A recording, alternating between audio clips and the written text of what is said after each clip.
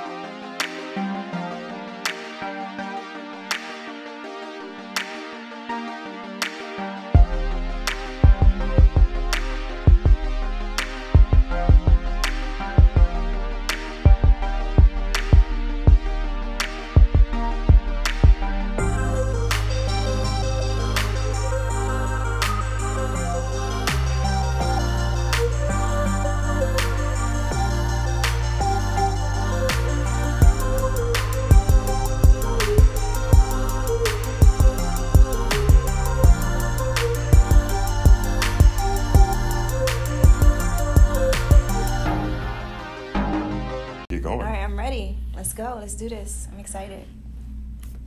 How do I start this episode? So, you know what's funny? My very first episode 1, like I didn't know how to start it. I think I said something really corny like, is the mic turned on? So like that's cute. So since this is going to be the last episode of the season, like, hey, is the mic, is it on? Are you there? No, that's cute. Oh, it works. I like that. I'm your humble host, Justin Little, the Mental Wealth Podcast. I'm here with a special guest, Mecca Imani. How are you today? I'm good, Justin. How are you? I'm great. We've traveled to meet here and to record. We're in the library in D.C. And you came down from, where are you from? Jersey, South Jersey. So I'm all the way, I came all the way from South Jersey. Jersey, right? Is Jersey, that? No? Oh, okay. Jersey. Is that basically Philadelphia? No, it's not. Because Okay. if you call South Jersey Philadelphia, Philly people might be mad, Jersey people might be mad. So no, South Jersey, South Jersey. But where y'all from? I'm y'all from Camden. y'all are Eagles fans though, right? For the most part. For the most, absolutely, Okay. yeah. For most people are, yeah. My people from Philly. Yeah, so it's Philly, you know, yeah. I'm an Eagles fan. Eagles fans for sure. So nice to have you today. Tell the audience like how we met. So listen, it was a very interesting story. We met at the Mental Wealth Expo in New York City, up in Manhattan. Charlemagne threw a Mental Wealth Expo. And the way I met Justin, he actually stood up and spoke. And his the way his voice projected was actually, it caught my attention. I was actually facing front. I never told you this part of the story. I was in the front seat. Yeah, I was very front row. I was facing the stage. And when you stood up, you were behind me. So, okay, you raised your hand and stand up and you spoke. What turned me around was your voice. Not what you said. It was literally your voice. It was like, it was so deep and profound and just, I don't know. It was like, I need to speak with him, you know? And what you said, it resonated with me. And it was brave. That moment, I wanted to get up and stand up and speak, but I didn't. You did. Yeah, So- I took that opportunity because they were asking for speakers. Someone that spoke first on the left side of the room, and I was just like, I was sitting right next to the mic. I was sitting on the edge, so the mic was right there, and I was looking around. Nobody's coming. So for reference for the audience listening in, they've heard this clip before because I played it on the pod. But Michelle Williams from Destiny's Child, and then Jay Barnett, who's a therapist now, but he used to play in the NFL. She was interviewing him, and then at the end, they asked for questions. Yeah. So my question, of course, was like about the connection with music, mental health, and I also said something to Jay about something he said. I think he said, "You're only as sane as your secrets," and I was like, that was powerful for deep, me. yeah. So I talked about being a podcaster. Yeah. So this was earlier in the day. So maybe like an hour or so Yeah. later, And yeah. we're in a breakout session, right? Yes. Breakout rooms, yes. With Shanti Diaz. I think that was the room we was in. That was the last breakout room. I don't think you did speak in that room at the very end. You did. You spoke a little bit. You did. Just a little bit. You shared about the podcast a little bit. Yeah. But then I waited because I remembered you. I waited to speak to you.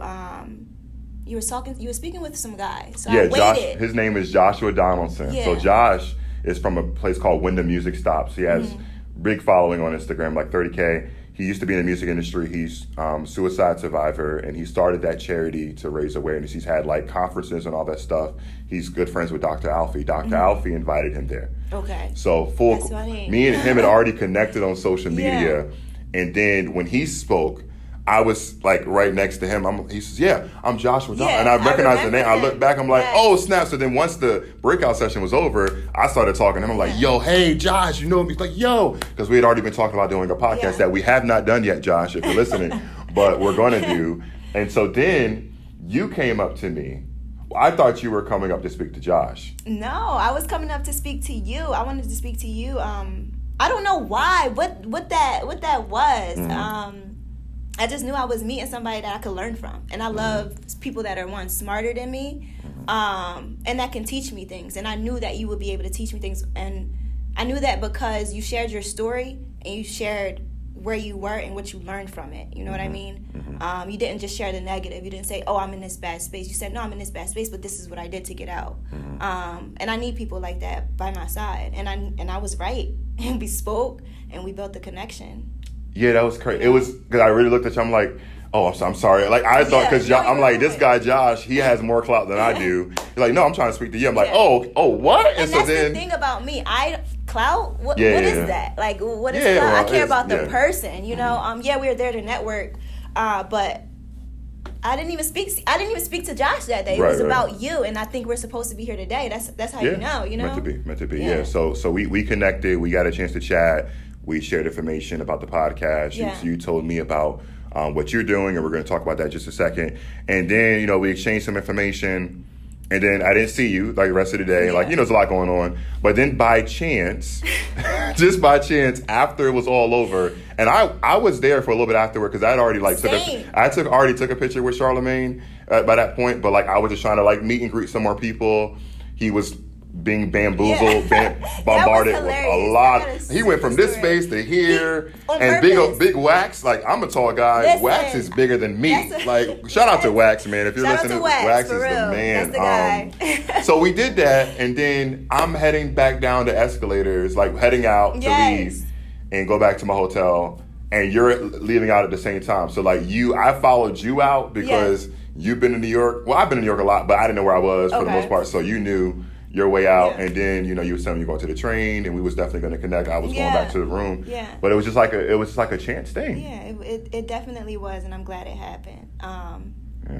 But why are we here today? So we're here today, just to talk and to share. But before we get to that, tell us a little bit about who Mecca Imani is, what you stand for, anything like what do you have going on? What do you do? So me, Mecca Imani.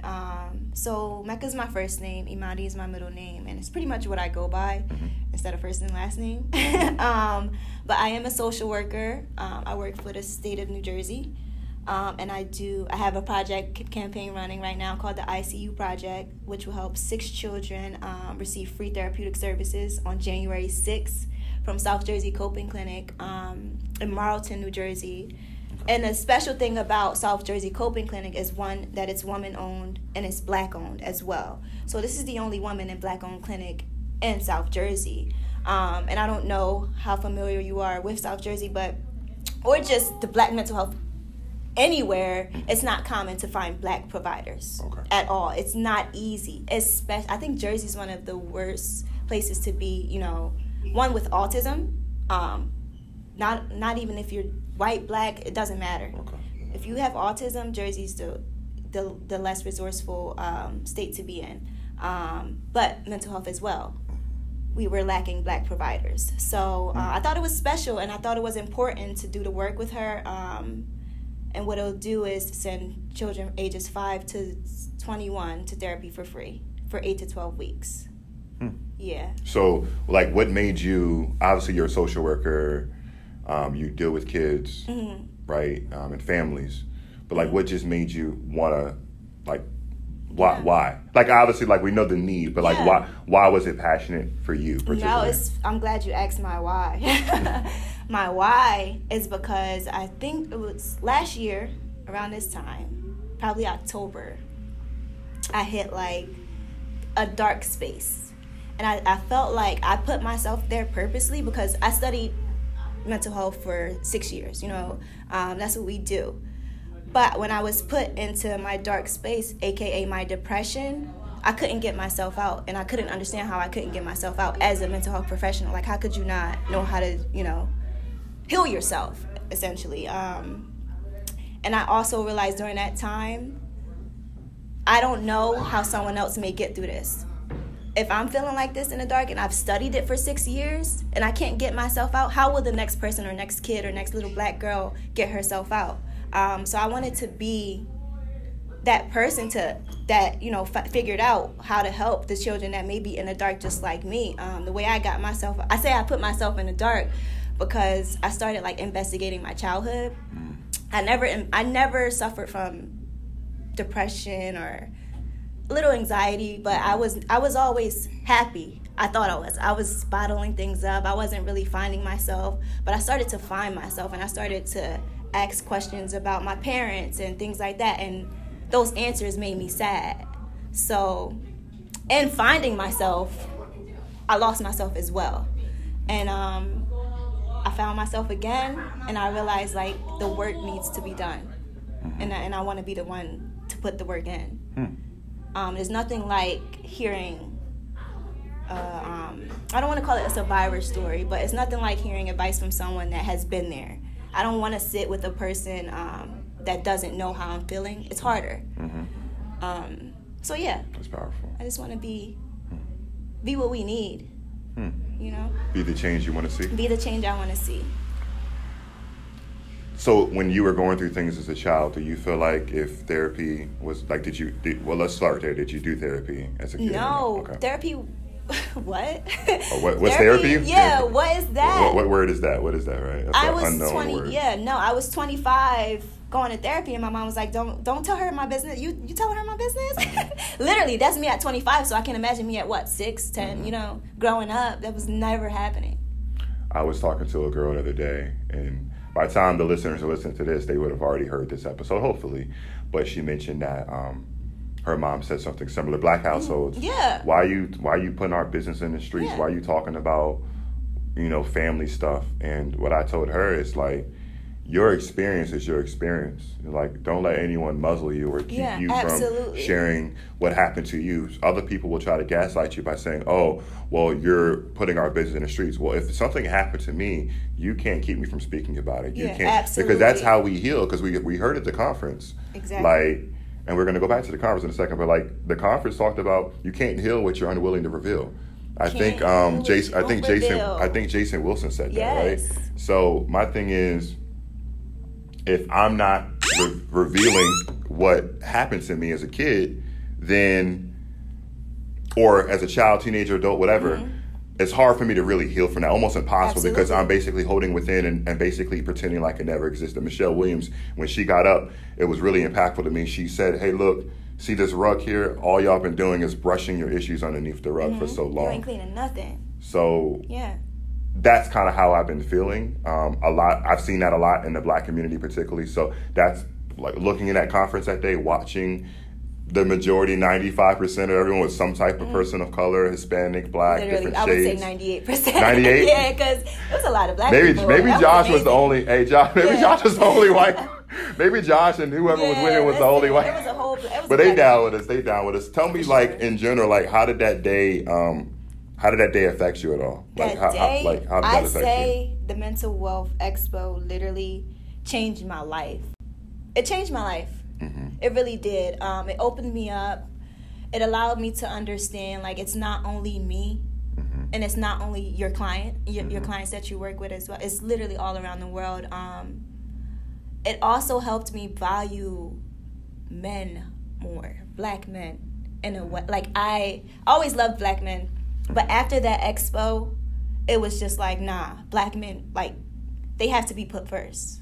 And I don't know why, but I see black men as kings now. Because we rule the world, like, that's why. I can't disrespect one. Like, I just can't speak in a certain way about one anymore after that. Like, and I get emotional because it was real. Like, black men are really kings. The moment that was most impactful there for me was the moment when Charlemagne started to cry. When he got hugged by 3 black men. I talked about that a lot in the pod because I never saw my dad cry. So for anyone who's listening, first-time listeners, quick story. Jason Wilson, look him up. He's wrote a book called Battle Cry. He's amazing. He said a lot of things that stuck with me. But he was giving some affirmations to Charlemagne and saying, look, man, you're a great dude. I've seen your growth, all the things you've come. And like Charlemagne, like he started to look down and you're front row. I'm close to the front too. And I'm like, what's going on? He got quiet and he looked down.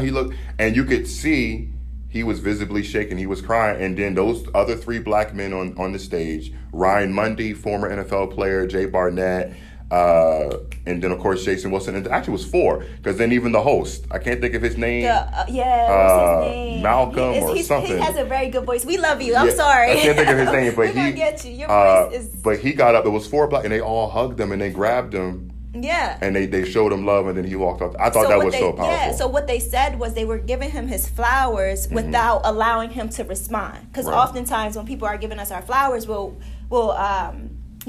respond back, giving them their flowers. When no, they said to him, like, no, we don't want you to say anything. Receive this, accept it, and to listen to someone, like, speak to you, speak highly of you.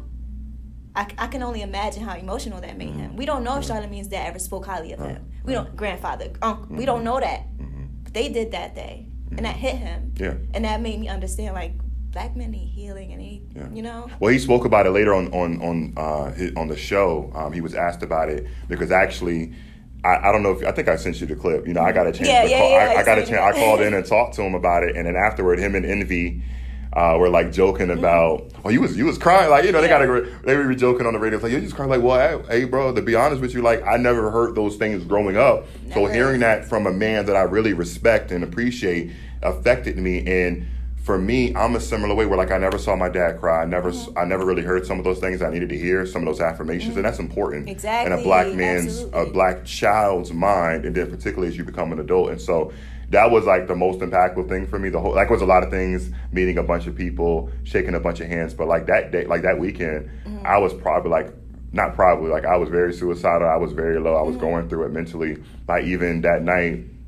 recorded an episode that now has been released called 7 p.m. in New York, where I talked about being suicidal, being so sad, but like I came to network, I came to talk to people like you and meet Charlemagne. I got the picture with him, met Dr. Alfie and Shanti Das and Jay Bart. Like I met all these people. Michelle Williams got a picture. Yes. Great, shook hands, talked about my podcast, and some important things that are about to happen for me are coming from that day. Yet I still was so low. I went after I left you went your way. I went back to my hotel room and I cried because like it was so powerful for me. And I recorded an episode. I never intended to release it. I sent it to about 5 or 6 people, including Charlemagne. Dr. Alfie was one of them who actually opened it, read it, listened to it. And the next day she did an interview with Charlemagne, who, by the way, Dr. Alfie is from my home city, Virginia Beach, Virginia, ironically. She said, hey, yeah, I got an email saying that today saved my life. I think his name was Justin. But yeah, he said that today saved his life. This is why saved. Listen, I'm like, yo, this is full circle. And that by far was the most impactful day. The year is not even over. But that was the most impactful day for me of the whole year. And it's so funny you said the year's not over, Justin. That's a great mentality to have. It's not over, but we still have a couple more weeks left in 2021. But that was by far the most impactful thing for me and the best thing I could have done because I was really broken. And unfortunately, being a suicide survivor previously, being a former self-harmer, a lot of times people won't ever know. One of my best friends, he listened to it. He was like, dog, like, I'm so shaken. I'm so sad for you because I had no idea. Like, I'm your closest best friend. I had no idea you were feeling like that. He listened weeks later because he gets caught up. He listens to the episodes and he was like, dude, like, I had no idea you were that low. And that's how it happens. Like people just up and they're gone to suicide. And you're like, well, I missed the signs. What happened? And I'd be that type of guy. Like, you would never, ironically, my PTR for a lot of things on social media right now is the semicolon project that talks about suicide prevention, where an author could have ended a sentence but chose to continue it. The founder of that, who founded it based off of the abuse that she went through, the turmoil, suicide attempts, ended up losing her battle to suicide. So she's now gone. She started a movement to bring it, but that's how powerful it is, because no matter what position you're in, no matter how much influence you have, how many listeners I have, I still battle each and every day. And so it was a pleasure to have met people, and really just get some healing that I needed. Same. Yeah. So from there, going forward, like what has been some of the cool things that's happened for you, like with your project since then? Like what are some cool things you have coming up? And I know you like went to a gala as well. Like, what are some cool things you've done? Yeah. So lately, it's been a little busy, just a little bit. But we did a pop-up shop back in October to get the project going, to raise, some funds. Also, I ended up just networking, ended up going to the Black Men Heal Gala to meet a few people. And if you're not familiar with Black Men Heal, they're a nonprofit that provides free therapeutic services for Black men. Okay? Okay? Not the free. So let's get into that. Not the free. Let's get into Black Men Heal, okay? So shout out to Taz and shout out to Doug, Uncle Doug, right? Absolutely. So I've been, networking with Doug. Also, January 2nd, we're doing a brunch to, host a brunch to raise, even more funds, network, even get to speak to some people that donated, because I didn't get to speak to everyone that has donated through the website at all. So that's what we have. January 2nd, ICU Project Brunch. That's in New Jersey, right? Up in Jersey? Turnersville, New Jersey. All information on MeccaImani.com. Okay. Brunch tickets are $65. I just want my potatoes. Can I get my potatoes? Because the options, I got the grits. Well, make sure you get your potatoes. I got the grits and the fish, but I want a side of potatoes. Who's cooking? Your mom? My mom. Yeah, so she's going to listen to this. Okay. Hey, Mom, I want potatoes. Look. Yeah. I want some brunch, and then before I go back to Virginia, because I took that Monday off. You sure did. I need some dinner too, so this will invite me back over. Like, what you cooking? Like, you know what I'm saying? Because I know. That's funny. If your mom's anything like you, I know she can cook. So yeah, I'm looking forward to it. For sure. So, you've done the Black Men Heal collab. You got the brunch coming up, and then like once this project is over, right? Like, what's going to be? I know there's some. You mentioned to me off air. Some cool things you're hoping to do in your future, like you're doing the social work thing, but you want to impact the culture, the mental health culture a little bit more. So tell us about that a little bit. My dream, is to continue on the website, continue blogging. I also blog. I didn't even say that. I'm a social worker, blogger, you ain't a mother. Telling you a blogger? Oh my goodness! Come on. Come on. A shirt designer. The focus is you. Come on. Tune into the Instagram. Get into it. Get into it. No. What was the question? I'm sorry, I lost it. What's your plans after the brunch? Because I know you. Okay, once the brunch is over. Not just the brunch. Well, let's just say the dreams. Let's say more specifically. Excuse me. When your project is over, like at the time span when that's over, you're done raising the money. You raised whatever you could. Yes. Hitting the goal, not hitting whatever you're done, you could, and you put that project behind you. What's the next steps? What's the next phase for Mecca? So what we're gonna do is reach that 10K goal. Okay, let's do on that. the 6th. That's what we're gonna do. But after that, honestly, I want to keep advocating, keep running into people like you, and keep building relationships that I have built, with you. I want to start a podcast soon to raise to continue raising awareness for mental health, but I want to do it more so with creatives. I want to sit down with creatives and talk and discuss their mental health, because I think when we are as creatives, we go through so much, and I think that's why we are creative because we go through so much, and we have such unique stories. So I definitely want to sit with more creatives and even my friends to keep discussing mental health. I have this bizarre dream to launch an app that I won't speak about because it's still a dream. But I just want to keep going. I don't want to stop, because I know the work I'm doing is impacting people's lives tremendously. The DMs I've gotten, from even friends, and I emphasize my love for Black men so much nowadays, because I realized starting my blog and writing about what I've been writing about, a lot of men contact me and say, hey, that really helped me. Men don't express themselves. Men don't. Unfortunately, men aren't able, they don't have that safe space to say, I'm fucked up right now. I'm not doing well right now. I'm sad. Something feels off. They don't have that time. They don't have that space. And I realize, like, men in my inbox, they'll say, look, you validated how I feel, you know? That's so cool. I don't want to take that for granted at all. Like, I'm really saving lives, and I want to continue to do that. Saving my own life, you know? My blog literally saved my life, stopping me from self-harming, you know? You're still here for a reason. Still here. Can't believe it. You're still here for a purpose. And so, like, talk more about your life. Anything you want to share with us outside of, we know who Mecca. Imani is the blogger, the future podcaster, the social worker, your fundraiser, like, you know, everything that you're doing, right? But, like, just what's, like, when you're not working. When I'm not working. And this is, like, maybe an hour of the day because you're... Justin, you always seem to be working or always seem to be doing things. So for that 1 hour a day when you're not working or blogging or not in front of your computer, what do you like to do to, like, decompress? What's your life like? What's important to you? What are your values? What do you do for fun? You have friends? Yeah. No, decompressing is, like, really... It's essential. Let's just say I don't do it much. I'm a Capricorn for one, so when I'm focused on something, it's like it has to get done. Like, you know, I'm just a workaholic. But when I do take that downtime, I'm like working out, hanging out with friends, or like eating. You know, I've been playing racquetball. I just got a new gym membership. Okay. Yeah. Okay. So I've been getting into racquetball, swimming, yoga. I do hot yoga weekly. So. Okay. I really just like I have to take care of self. I learned that very, you know, obviously going through the dark. I had to, like, look, you have to figure out what you like to do and focus on that and take that and put that time aside. Because all this work, you helping people 24/7, giving yourself, pouring from an empty cup, you won't survive, Mecca, like, at all. Right. So I have to sometimes shut this computer down and go to the gym. Shut this computer down, just lay there. Force yourself to do it. Like, literally lay there. Okay. You know? So that's me right now. But I feel like that's what you do in your latter 20s. You work hard. Latter 20s. Ladder, I like that. Ladder. Latter 20s, Latter okay? 20s. So, I mean, you can feel free, too. I mean, this is an open discussion. You can feel free to ask me anything you want to ask me. Like, I've been asking you a lot of different stuff. So you can ask me anything. So I wanted to ask you, you know, what made you start the Mental Wealth Podcast? Where did this come from? I know you shared your struggles, but when did that start? I should say, when did your struggle start? On August 27th, 1992. Okay. I could say the same.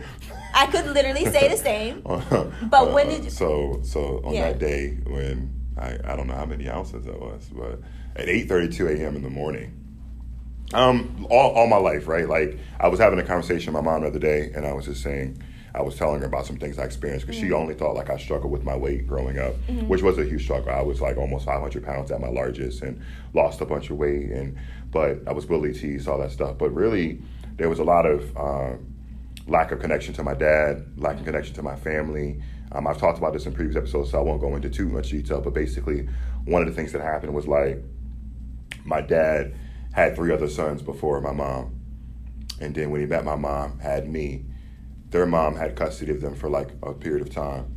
But when I was a certain age, because he had been married to their mother before, he went and got custody of them. So, like, my first, like, memories was me, my mom, and dad. That was it. We had this nice house, 4-bedroom house, lovely life. My brothers would come and visit, but they didn't live with us. Loved my brothers, but, like, I was the baby. I'm the youngest of 4.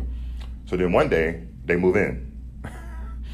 And I'm feeling like, I resented my dad, because I'm like, I felt like I wasn't enough. Yeah. Like, because I was like, I didn't understand it. Now I understand, like, as a man, like, I understand why he wanted custody of his son. He wanted to raise his son. I get it. I'm not mad. But for me as a child, going from having my mom, just me and my mom, my dad, to having 3 other brothers, going from having my own room to sharing a room, them being forced to take me places, because I wasn't really into sports and none of that stuff until later. I was a late bloomer. Yeah, so like, my dad would make them, like, take me to go play basketball, make them to go take me to do stuff with them. I'd rather be up underneath my mom. I was a mama's boy. Right. So, like, I felt like they didn't really like me. They only took me places because dad made them, because there's 9 years between me and my oldest brother. So they were, like, you know, teenagers and stuff. But nevertheless, the main thing was I also felt like resentment. I felt they resented me for being the love child of my mom and my dad, right? Because I was the child that they could look at it, well, you're the reason why. Because all three of them, same mom, same dad. Me, different. So we look a little different. We don't look exactly alike. We have some similar traits, but they all look similar because they have the same two parents. We look a little alike, different, because we just share the same father. Yeah. So all that growing up, being the youngest, then being the chubby one, being bullied by I felt like I was being bullied at school, and I would come home and be bullied at home. So there was a couple times when I ran away. I ran away from home twice. Wow. I ran away. I did a lot of stuff. I would act out in school. I misbehaved. I was suspended, kicked out of school, expelled twice. I just was that kid, and I was the smartest, but I was doing dumb stuff because I needed attention. I always felt like I was trying to fit in. I always felt like I'm just trying to be something that I'm not, because I never really felt like I had a place. I never really felt like I was firmly grounded, even in my own household. I felt like my only person that I had to have my back was my mom. And then constantly my dad, I felt like he was driving a wedge between me and my mom. I felt like he wanted for us to be closer. He didn't want me to be up underneath my mom, like maybe he thought I would come up a certain way. I'm completely different from any of that. But old school parents. Yeah, absolutely. Back then, spankings. He would be the discipliner. So, like, it was so many reasons why, like, I would never say hate's a strong word, but I really didn't like my dad. Yeah. We didn't have a good relationship at all. And I just felt, like excluded. One day I got beat up by this older kid, and my brother, who we're 11 months apart, he stood there. He didn't do anything. So my dad got mad at him. Later on, he got in trouble. Like, well, you let your brother get beat up and you didn't help. So then he sent my older brother back to go let the big kid know, like, yo, whatever. But like, it's stuff like that. I just felt like I didn't have a place. So fast forward, later in life, I start to get closer to my brothers. Yeah. Like, we start to build a bond. But in 2004, my oldest brother, he moves to New York. He's been there ever since to become a missionary. 17 years he's been in New York. So this is 2004. I am 12 years old. Oldest brother, 9 years apart. So he's, 20, 21. He's gone. January 06, my other brother's gone. The one right underneath him, 3 years. We're 6 years. Me and him were really close. We got really close. He leaves home. He goes in the military. He does whatever. So then it leaves me and my other brother. We're only 11 months apart. So I'm 29. He's already 30. He just turned 30. We're in the same grade. We're starting our senior year in high school. This is 2009. Yeah. He turns 18 in 2009. He moves out. And he's gone. So like, we had been driving to school because one of the things I got messed up and that got kicked out of school, I was homeschooled for a year. I got brought back to the school system, and because I was such a bad kid, my dad didn't want me to ride the bus to be influenced by peers. So he let my brother start driving to school earlier because his rule was always you had to be a senior and be a certain age to drive to school. He made an exception even though we were juniors and let him start driving so that I didn't have to have that peer pressure. So that was cool. So we were used to that all of early 2009, January to June. We leave, we become seniors. We take our pictures that summer. October, he's gone. So then I had to start riding the bus again. I didn't have that connection. We still would see each other in school, but he went and go live with his other family on his mother's side. So as soon as we got mad close, he's gone. And so then imagine too, just as I got close to all of them, I'm still only 17 in 2009. I'm a senior in high school, so I go through my whole senior year. My brothers are nowhere to be found. And then a lot of milestones in my life from, turning 18, turning 21, buying my first house, getting fired for like a lot of different stuff that I went through as a man. My brothers were nowhere to be found. Right. So imagine like having brothers in your life that can support you and like, hey, your brother's gonna take the baby out. He finally turned 21. We're gonna take him out. Yeah. Different experiences like that. I never had that, and so a lot of my 20s I spent lonely. I was really sad, and I did a lot of things that weren't healthy for me, like eating, cutting, drinking too much. I did a lot of things that I shouldn't have been doing because I was still trying to find a home. I was still trying to find a place. I was still trying to find a unit, a culture. And I don't know if I ever quite did. I think one of my best way of handling things was pretending they didn't exist, was compartmentalizing everything. Literally. If, hey, this don't exist, I'm just going to cover this over by going and traveling and going here and there and like giving myself that temporary gratification. And it lasts for a week or so, maybe a month. But then you're right back into that really cold, lonely, sad space. And all of that, through my journey, there's been different ups and downs. But the reason why I really started the podcast, back to one of your first questions, is because that was my space. that became my home. Like I was saying the other day, that my friend was saying, hey man, you're more vulnerable, and I hear things about you on the pod that you don't say in person. I said, hey, I hear you, but it's something about being on a podcast, talking to myself for however long, that allows me to open up and feel like I finally have found a place. Right. So when I started it was initially like just talking about myself, and I told stories about my mindset, things that have happened to me, things that have affected me mentally. But then I kind of figured out, like, I didn't want it to be just about me. I wanted to interview people, talk to people. So I got on Clubhouse. I started interviewing different people, like reaching out, like, yo, you sound interesting. You're doing something in mental health. Like, come on the pod. And maybe like within the first 9 episodes, maybe there was only 2 guests. And like the last 21, it's probably been like 15, 16 guests. Amazing. And so, but that's also helped us to grow. But just to listen, like, because when I'm sitting here listening to you talk, or I'm sitting here virtually listening to someone talk, I'm like learning from you Absolutely. guys. I'm like, oh wow, like I'm writing notes, I'm like, yo, when I go to that conference, I came back, I'm taking gems from there to help. Like, it's therapeutic for me. I do see a therapist, but this itself has been something that's like given me something to wake up and to be happy about, to be excited about, and it saved my life. That's amazing. I'm glad to hear that. How you feel about therapy?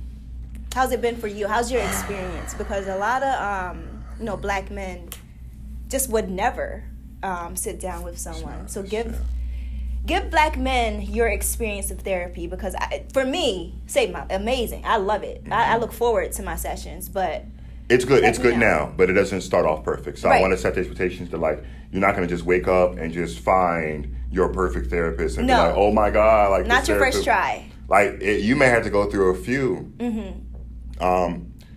For some black men, you really do want someone that looks like you. You want a black therapist, whether male or female. For some, it may not. But I would encourage you to explore both options, because it's power. For me, being 29, a successful, black male entrepreneur working. Personally, we'll never say, I don't like generalizations, but most 80-year-old white men, I ain't gonna relate to. And they probably ain't going to understand everything that I'm talking about, everything that I'm feeling, simply because they haven't lived the life that I've lived. Absolutely. You can't if I talk to you and say, look, I have anxiety and feel a way about seeing George Floyd die, even though I didn't know him personally, just because I saw the coverage, I saw what it did to my mentality and how that affects me each day that I get in my car, no matter where I am, no matter if I'm in the suburbs where I grew up or I'm in the city, I consistently think about that. And if I see lights flash, I get nervous. He can never understand that. If I'm talking to a therapist who's been through that, they can relate more. So again, it doesn't mean that that's the equation for everybody, but if you are seeking therapists, either way, no matter what color they are, try to find someone that can listen to you, relate to you, understand you, and make you feel comfortable. Right. Sometimes you have to break up with your therapist, just like relationships, yes. right? It's like relationships. Our relationship don't work out. I broke up with a therapist recently. I think it was like in March. It was was it an amicable split? It was like no, it wasn't. Okay. She was caught off guard for sure, because she was calling me like, and I never explained to her why I couldn't go back. I just felt like she couldn't understand me. Caucasian woman, older too, late 60s maybe. Okay. Yeah, maybe late 50s. Okay. Early 60s. So, older, and the stories I was telling, I would literally tell her stories of kin and how I grew up, and my dad. I understand you're validating how I feel, but you aren't. That's all you're doing is validating. Yeah. You know what I mean? They can't really relate. Yeah, you're not. So speaking of that, skill to push forward, So speaking of that, you mentioned like growing up, like was your house like your parents? Are you the only child? Do you have brothers, siblings? No, actually, so I have a brother and a sister. I'm the middle child from my mom, and then with my dad, I am one of 7, and I'm the only girl. When you say one of, I'm like, oh, she about to say like, But I had to count, You about to say like 10 of them. Yeah, so 7, okay. One of 7 and the only girl. Okay, yeah. so you got a lot. Oh man, you got some brothers to take care of you. No, I actually don't have a relationship with him. Dang. Yeah, I didn't grow up with my father. He actually. So you say your trauma started the day you were born. Honestly, the way you tell your story, your trauma didn't start until you started building that relationship with your brothers and your father. Until you guys became one household. Essentially, that's what it sounds like. Okay. Mine started the day I was born, because my dad was not there. Okay. The people that was there the day I was born was literally my mom and my grandma when I was coming out. My entire life, the story I got from my father was that he was in jail. He was in prison at the time. That's why he couldn't make it. But from my mom's perspective, it was like, no, he just wasn't there. Fast forward, and I just found this out last year, which is why I went through like my depression and everything. It was just a lot of stuff going on that I just had to like heal from. But my trauma really started January 16th at 8:35. 8:35. So 3 minutes later. Okay. PM. Literally. I was born at 8:30. Oh, PM. PM. Oh, yes. okay. They said AM. Yeah. Okay. PM. So at night, man. So you just couldn't wait till the next day. Yeah, I know. I like that 116. Like I'm gonna just pop out. So like your dad now, like where y'all at now? We try. Okay. I get like frustrated with him because I still feel like he has those tendencies of like being in and out, just not consistent. I feel like I expect things from him still, and that's my fault. But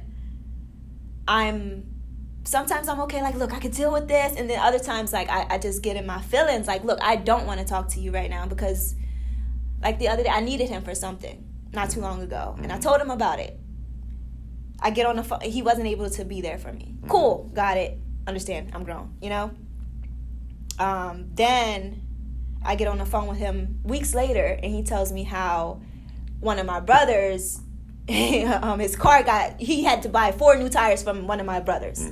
I'm like, a couple weeks ago I just told you I needed your help for something, but you buying 4 new tires and a car for some, you know, you've never done anything for me my entire life. Yeah, it makes you feel away. It makes me feel away. So I'm like, you still have those sins. So right now I'm like mad at my dad. I can't lie. I'm just, There's something wrong with that. Yeah, I'm just, you know, I'm healing though. Like I'm able to express to him, you made me feel this way. Before, I wouldn't even acknowledge that I had daddy issues. If you were talking to me, I would say, I just need my mom. Like she's taking care of me. She's my mom and my dad. I don't need a dad. Like, what is dad? Like growing up until last year, girl, you need your dad. And it hit me full force. Do you think the relationship with your dad or lack thereof has affected your view of men or your relationship with men? Hell and your yeah, selection your selection I know of men? it did. Can we not? Yeah. We ain't got to go into detail. I just wanted to ask that simple question. So it has affected. Absolutely. And I can acknowledge that now. Before I didn't even know I had that issues. But now, Because it was funny because I asked you that because a few weeks ago when I interviewed our friend Alana. Yeah. Future Dr. Alana. Shout out that's right. Alana. Dr. Alana. She said because of her and her dad are better now, but she mentioned that when he wasn't in her life, he was emotionally unavailable. It caused her to get in the habit of choosing emotionally unavailable men. I thought that was so deep. No, I mean, see, I feel like with some women, it may be like that. They may choose men that mirror their father. Me, it was opposite. Okay. You might resemble my dad and look. That's the weirdest part. But the way I can smell a deadbeat a mile away. Okay. I can smell a deadbeat a mile away. And 2, the men I've dated, I've had 3 boyfriends my entire life. Okay. 3. That's not bad. Listen. No, you're a long-term girl. I wouldn't say that. It's just like I just chose those 3 to call my boyfriend. Okay. Everything else was just, you know, you just situation. Yeah. What was we saying? I forgot. Back to your relationship issues. Yeah, back to mine. So no, I mean everyone else was just flings, you know, 3 boyfriends. So, good picks for the most part. Most of my relationships, they're mutual. They don't end because, oh, you're this way or you're that way. But I've never dated a man that wasn't a good father, I would say, or just maybe I was too young for him to even be a father, but that's not even in their character. My dad, he's never dishonest. So, you know, he's not a bad person. Just as a father, you know, he just wasn't, you know, there. He wasn't present. So as far as dating men that resemble him, I don't think so. No, I legit did the opposite. So then what? So if you've been talking to men, right, that are different than your dad, what do you think has caused you, or let's put it this way, do you feel like you've been successful? Like, do you even, because even some in relationships that don't last forever. That doesn't mean it's a fail. Doesn't mean that it's a failure. Absolutely. Sometimes just things aren't just meant to, should be, there we go. Sometimes things aren't meant to last forever. So would you consider like your relationship history successful or unsuccessful? Have you learned lessons from them? As a 26-year-old woman, it's been successful. I've learned some things. I've learned a lot about myself. I learned a lot about others, to where I know my next relationship is my last. And I say that with the utmost confidence. I feel like serious relationship. Right. Okay. Not like just dating casually, but like your next, like the person my person that I say, look, you're the one. Like I said, I don't get in relationships. For me to call you my boyfriend, it's like a lot, you know. Like I said, I only had 3. So, yeah. Okay. I mean, so you just, I feel like I've been, I don't have no horror stories. Okay. That's good. None. Like, I've never dealt with cheating. Okay. It just may not work out. And it may be me. Like, it really, I'm very, like, I push people away, and it's hard for me to open up. That's where I struggle. Why do you think that is, though? I never have, listen, vulnerability isn't easy. Like, that touchy-feely, I love you relationship I didn't have with my mom, obviously didn't have with my dad. Like, so showing that and saying, and presenting that love is not easy for me. Okay. It's really not. I struggle with it. And I kind of just, like, let people go. Like, if that's what you want to do, by any means, go. Like, first argument, I'm like, all right, bye. I tend to push people away, and that's my issue. But I'm working on it. That's why I say, like, I'm getting better. That's why I know my next will be my last. I think it's powerful to, like, be aware of that, right? Yeah. Like, so like, hey, I can be successful if, right? Like, better if statements. Like, hey, if I'm more vulnerable intentionally. So, because a lot of people, like, have had unsuccessful relationships and they don't know what's wrong. Oh no, I know what's wrong. Like I can pinpoint, all right, here's why this didn't work out. Absolutely. Because of this and that, or we're just not compatible, we're just not a good fit. Like, I don't feel this way. Whatever feelings change. I think it's important for you to recognize that, because in the future, if you find the right man to be vulnerable with, especially particularly a black man, I don't know, if you listen, my husband's gonna be black. All right, so if he's black, see, I wore a shirt from Black Men Hill. Shout out to Doug and Taz that said, I was in Vegas. Vulnerability is the new sexy. That part. And I was walking around, like, the ladies were like, hey, what? Yes, that part. But it's an important message, because women seek that in us, but we were taught to conceal that. So that's the miscommunication, is that a lot of women naturally, now you might struggle with it, but women naturally want to open up and talk. Men, we listen sometimes, but like hey, well, how was your day, babe? It was cool. Well, how was your day? Well, let me just tell you about what happened at 8 o'clock, 9 o'clock, 10 o'clock. It was the whole day. But I think that relationships can be healthier. Like, if you're that way, like, if you're more open, it's going to make him, like, more attracted to you. Like, not even on physical, like, just mentally, emotionally attracted. Most men are going to attach to a female that we feel safe to speak to. Like, most men, I can't speak to all men, but most men, we want to be with a woman that's our best friend. We want to be with them because, like, in my opinion, feelings can change up and down. You get old, things happen, things, whatever. But if that's really your best friend, like, you my homie no matter what. Like, you have that bond with them no matter what. Like, we can hang, chill, talk about any and everything. Yeah. And I feel like I can't be judged. You won't judge me. I won't judge you. And we can just be ourselves. And then that's the foundation of any relationship. Imagine if you're in a relationship where you're not compatible. Maybe your feelings have changed. You don't love them like that. You just don't work out. If you at least had some foundation of being the best, like, it could make it bearable. Like, some people who stay in relationships, but I don't want bearable. You don't have to want that. I'm saying, like but there's people who stay. Bearable. There's people who stay in relationships like that where they have some type of support system. But imagine that situation if your feelings change romantically a little bit, because people can fall in and out of love. That's what the point I'm making. Like, feelings can be a little fickle. Like, if you can go through a rough period of time, we ain't dated, we ain't done nothing, and you reconnect, you go on a vacation, you kind of reconnect. I'm saying, imagine none of this exists. And then you also don't have this either. You don't have the friendship. Oh, it's nothing. Oh, it's nothing. Yeah. Because now it's like, why am I even with you? Like, at least having this gives you a foundation to rebuild to that if you need to. You hope that you never have to, but we're human beings. Sometimes people grow in and out of love, or it just, you disconnect for a little bit. People go through things and you have to reconnect sometimes. But I think it's important for a man to have that type of bond with a woman, because it makes it like, even if me and you beefing, It's like, yo, I can't wait to see you. Like, I can't wait to talk to you. And like, I don't want to talk to anybody. I don't want to be texting a whole bunch of other people. You the only person, that person is the only person I want to like reveal certain things to and feel and be vulnerable with. So I hope that you find a way to do that, because that's going to really attract the right type of man to you, and then get him to do the same thing. So then it's like it's a reciprocal thing, you know? So here's the thing. I don't have an issue with men opening up to me. You don't open up to them.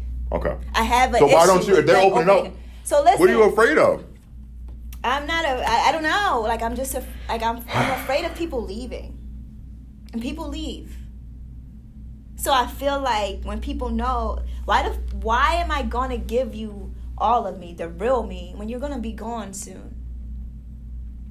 But okay, I get that. You're literally, you may not be here a year from now. So I opened up, I shared all of myself with you, my secret. You know everything about me. You know what I like, my dislikes. You know about Mecca, and now a year from now, you know all those things for no reason. And now I have to heal and then redo that again. So I just rather not do those things. If you want to open up, if you want to open up over here, that's cool. This is safe. I got you, and I know that I trust myself enough to know that I won't hurt you. I don't trust you enough to know that you won't hurt me once you figure out all of me. So that's my issue. Okay, so is it something that you're afraid of that's within you that's going to make him run? No. Okay. No. So there's nothing, because knowing me is like. Okay, so there's nothing wrong with you, right? Surface. No, well, we all broken, but there's nothing wrong with you. Yeah, yeah. Because like it could be that once a guy really gets to know you, maybe are you afraid that maybe he'll find something within you? No. So that's not the case. Great. Figure it out. I mean. Okay, so. But why not give the right guy a chance to get to? Because don't you think he would be more in love with you, or be that much more attracted, that much more closer to you, if you open up layers, not all of it, but just layers of yourself? Yeah, for sure. Okay. And I'm not saying I don't open up. We're making it seem like I don't open up at all. Okay, true. But like I'm not surface. I'm not a surface level girl. Mm-hmm. Nah. I open up. It's just. I'm deep. It's real life layers to who I am, and I know that. So knowing me, right? You might know me on a surface level, but you might feel like you know me in depth. Mm-hmm. But I know you know me surface because I haven't shared everything. You know what I mean? Okay. So I'm just full of depth that no one never really gets to know everything about me. And it's so funny, even my son's father, I was in a relationship with him for years, and he'll say like, I learned something new about you every single day. It's powerful. And I'm just like, yeah. Speaking of him, do y'all have a good relationship today? Like, yeah, co-parenting is amazing. Amazing. I can't complain at all. How old is your son? 5. Yeah, 5. Kindergarten this year? Yes, absolutely. Okay. You have a kindergarten? Yes. Congratulations on Thank that. You. Yeah, I mean, that's a powerful share. I hope and pray for the best for you in the future, because I think that vulnerability is the new sexy. It absolutely and is. I feel like that's going to obviously with love and relationships, it's all on the faith. It's all taking a chance. But if you take the right chance with the right person, I think that strengthens that bond of knowing that both you guys are being vulnerable. There's always a risk, but you would hope that the right man would never walk away from a good woman. Okay. So, you know what I'm saying? Period. What they say? Period. Yeah. Hello? Right? So, that's awesome, man. That's awesome. Yeah. So, I mean, what other than like ducking and dodging relationships, ducking and dodging tough talks, and ducking and dodging text messages? Like, what's your like? Stop. I'm saying, I'm just speaking. I'm speaking true. Like, what else be going on for you? Nothing, pretty much. Just trying to close this project out strong. Like I said, brunch on the 2nd in Turnersville. So, just working on that. Trying to close the project out strong and make this 10K. There's also one thing that you didn't touch on earlier. I don't know if you said there's a goal you have. You didn't talk about it, but I don't want to. 10K goal? No, not the goal. Not about the project. But I don't want to put you out there if you don't want to. You want me to put you out there? What? Put it out. You told me you want to be a therapist. Oh, yeah. You didn't even talk about that. This is a mental health podcast. Look at you getting closer to me. So, yeah. You haven't talked about that. We've been recording for 54 minutes. You have not been talking about that the whole time. All right, damn, 54 minutes. Yeah, wow. So, yeah, I am working on my credentials to actually become a licensed therapist, because I'm a licensed social worker. Okay. But, yeah, I want to be able to conduct my own clinical sessions. So, I'm working on that. So, hopefully for 2020. I'm thinking March. I put my paperwork in, so hopefully, March 2022, we're looking at some one-on-one sessions with me.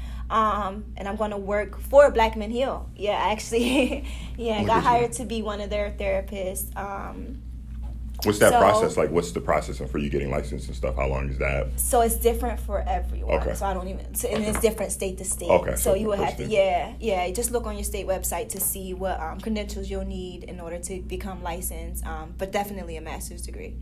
Usually in most states. Okay. I wouldn't say anything lower. Any others. Yeah. So you ready for all that? That's a lot. Yeah, I'm excited. I'm so excited. Like I said, I've fallen in love with Black men. I want to help heal Black men. Yeah, I'm excited. Okay, I mean, you're confident. It's like you can. We need more Black therapists. There's not enough of us. Yeah. Of them, not me. I'm not one. I'm just a speaker. But no, we need more. So I really admire that you're going to say, look, hey, social work is great, but I want to level up. I want to do a little bit. Sure. I want to do that much more. So. Yeah, I want more of that one-on-one time with people. Giving them that safe space. Really building a safe spaces are so important. Yeah. So. I want to keep that going.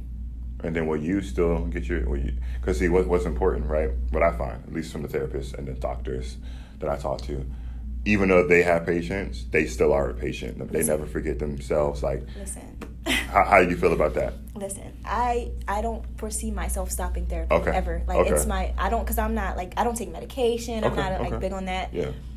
I need therapy. Mm-hmm. I will never not go to therapy. Even when I become a therapist, I'll probably even want therapy even more. I'm not one of those people. I don't think I'm strong. After last year, I know I can break. I don't take my strength for granted. And I want to stay strong. And I hate the word strong, but I want to continue to be able to hold myself up. So yeah, therapy for sure. I think that's a powerful message to share for the women. We have 63% of our listeners are women. There's nothing wrong with therapy. Again, therapy may not work for everyone, but also understand too. My good friend Dr. Jackson, she wrote a book called about couch therapy, but that may not be for everybody. No. So therapy might come in different forms. Maybe someone does some holistic things, or they travel, they go into nature to do different things. You talked about yoga, whatever works for you, but just do something, some form of self-care, some form of activity to just kind of breathes life into you to make sure that you're the best you. Because once you're the best you, it enables you to be a bomb podcaster, a bomb blogger, a social worker, a great mother, a great daughter, right? Like for you to be able to overcome through all the obstacles you're going through, for you keeping yourself balanced and regulated. I think that's very important and admirable, and hopefully someone listening will feel the same way. Absolutely. Well, thank you, and thank you for your listeners. Thank you for having me. Yes. ICU Project. Yes. How can it? Yeah, we'll conclude there. Like, where can this? You mentioned a little bit earlier your website, but tell them where they can find you on social media, where they can find you on the website. How can they donate to the cause? All that good stuff. So you can find me on social media at Mecca X Imani. Mecca X Imani. It's MECCA XIMANI. And then my website, MeccaImani.com. And donations can be sent via MeccaImani.com. Email me, or you can send a check to South Jersey Coping Clinic. You can email me and I can tell you how to do that. However you feel safe donating, please donate. I have Cash App, Venmo, so you have options. And my email is Mecca@MeccaImani.com. Yeah, we'll make sure we put all your links in the episode notes when the episode drop. Congratulations, you are our final episode. Well, first of all, before we get to episode, this congratulations, Queen, on your success, on your journey, on everything that you're doing for yourself and for the kids. That's powerful, right? Keep going. Thank you. Don't stop in your journey. So thank you so much for what you're doing. You're inspiring all of us. And to also thank you for being our final guest, our final episode. I knew we had been planning this conversation since the day we met 3 months ago, and I was like, I wanted this to be the last conversation. So this will be the last episode of the year. And we're going to be back in 2022 with more episodes. But this has been great. Thank you for having me, Justin. And I'm proud of your platform. So thank you. Hey, you're welcome. My pleasure. ICU Project. Y'all go support Mecca Imani. This has been another episode of the Mental Wealth Podcast. And wow, we did it. Season 1 complete, 30 episodes, an even number, an age that I'm going to turn next year. And Yeah, man. From April 16th, 2021 to now, I'm just so proud of what we've done.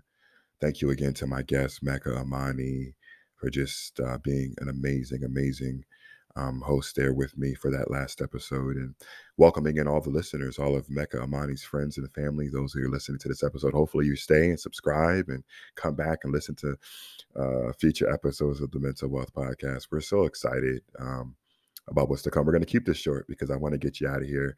I purposely did not record an intro. I wanted it to be raw, go right into the interview. The conversation there was so beautiful. I'll say just a few things. 2022, we are coming strong. Uh, I won't announce the date when we'll return yet because partially I don't know yet. Just know I have episodes recorded in the tuck ready to go, locked and loaded, and I'll still be recording. I'll still be working over the next couple of weeks or so. I just don't know if we're going to come back in January or February. Just got some personal things in my personal life to take care of, and just take care of me, self-care, self-love, those types of things. Protect my energy, give myself a chance to reset. But I'm so excited about what's to come. So one thing I will say, I won't put all the information out there, but a little bit of taste is just a few days ago, I was asked to be a part of the board of directors for a huge nonprofit charity that focuses on suicide prevention and education for children. Um, a little hint, I interviewed one of the persons from that charity on this podcast in one of our 30 episodes, and now I've been asked to be a part of that organization. And oh my goodness. It is so exciting, and looking forward to getting on some conference calls and helping elevate and bringing that to the podcast and having that as a tool in my tool belt to really help educate people and to bring that message of awareness and prevention all across the world. So to be at my age, to be on a board of directors is so huge. So that's just, again, I'll announce the name and the people involved when you hear from me again, but that's just the preview of some of the amazing things that we have coming in store next year. I've just been so blessed and thankful to have each of you guys. I'm humbled because this has been something truly that has saved my life, that has kept me here through all my ups and downs. This is my child. This is my baby. I've sacrificed a lot for this pod, but it means that much to me. And I know that it's for a good purpose. Not only has it saved me, but it's saved others. And that's why I'm here as your servant, as just someone that can provide um, this for you. So, love and light to everyone. I want to leave you guys with a couple of thoughts. One, while I'm gone, subscribe, share it with a friend, go back and listen to old episodes. Maybe, life happens. Maybe you missed the episode along the way. Go back and make sure you play that episode for me, stream those episodes, because old episodes of the Mental Wealth Podcast, even from months ago, are still doing numbers, still streaming high, which helps us to see that we're getting new people discovering us each and every day. And hopefully those who are going back in the catalog will then listen and see how rough around the edges we were back early in the year, but how we've invested, we built up the platform. Our sound is better, and our messaging is better, our branding is better, and we've just leveled up. And I'm just really so proud of where we come. So hopefully, if you listen to the first episode back to this episode, hopefully you see a huge improvement in quality and messaging and everything that we've been doing. But yeah, stream our old episodes, re-listen, or catch up on the ones you've missed. And 30 full episodes, 2 bonus episodes out there, a lot of content to hold on to for the holidays and going into the new year. But trust, we will, be back very, very soon with abundance of content ready and locked and loaded. Want to leave you guys with a couple of thoughts. One, something I saw posted today from We Matter. I think my friend Alana posted this today. You're going to come in contact with an awful lot of people who are at their absolute breaking point this season. Friends, family, co-workers, teachers, strangers in the grocery store, retail workers. While it may be the merriest time of the year for some, it's the saddest, loneliest, most stressful, most heartbreaking for so many others. We're all busy, but we're not too busy to be kind, caring, and patient. Remember, the best thing you can give someone right now is love. And speaking of love, this leads me to my last little note for you guys to leave you with for this season and for this year. Fall in love with taking care of yourself. Fall in love with the path of deep healing. Fall in love with becoming the best version of yourself, but with patience, with compassion, and respect to your own journey. I hope each and every one of you guys are going to take some time out to love on your most valuable asset, and that is yourself. Take the time to heal. take the time to grow, and take the time to learn. It's been my honor being your podcast host this entire year. I'm wishing nothing but safety, love, peace, and healing to each and every one of you. Hug a loved one, hug a friend, tell them that you love them and care about them. We never know how much time we have left. Again, praying for safety throughout this year. We're going to see you in 2022. And remember one thing's for sure. I love you and there's nothing that you can do about it. I hear you. I see you. I feel you. My name is Justin Little. This is the Mental Wealth Podcast, and I'm complete.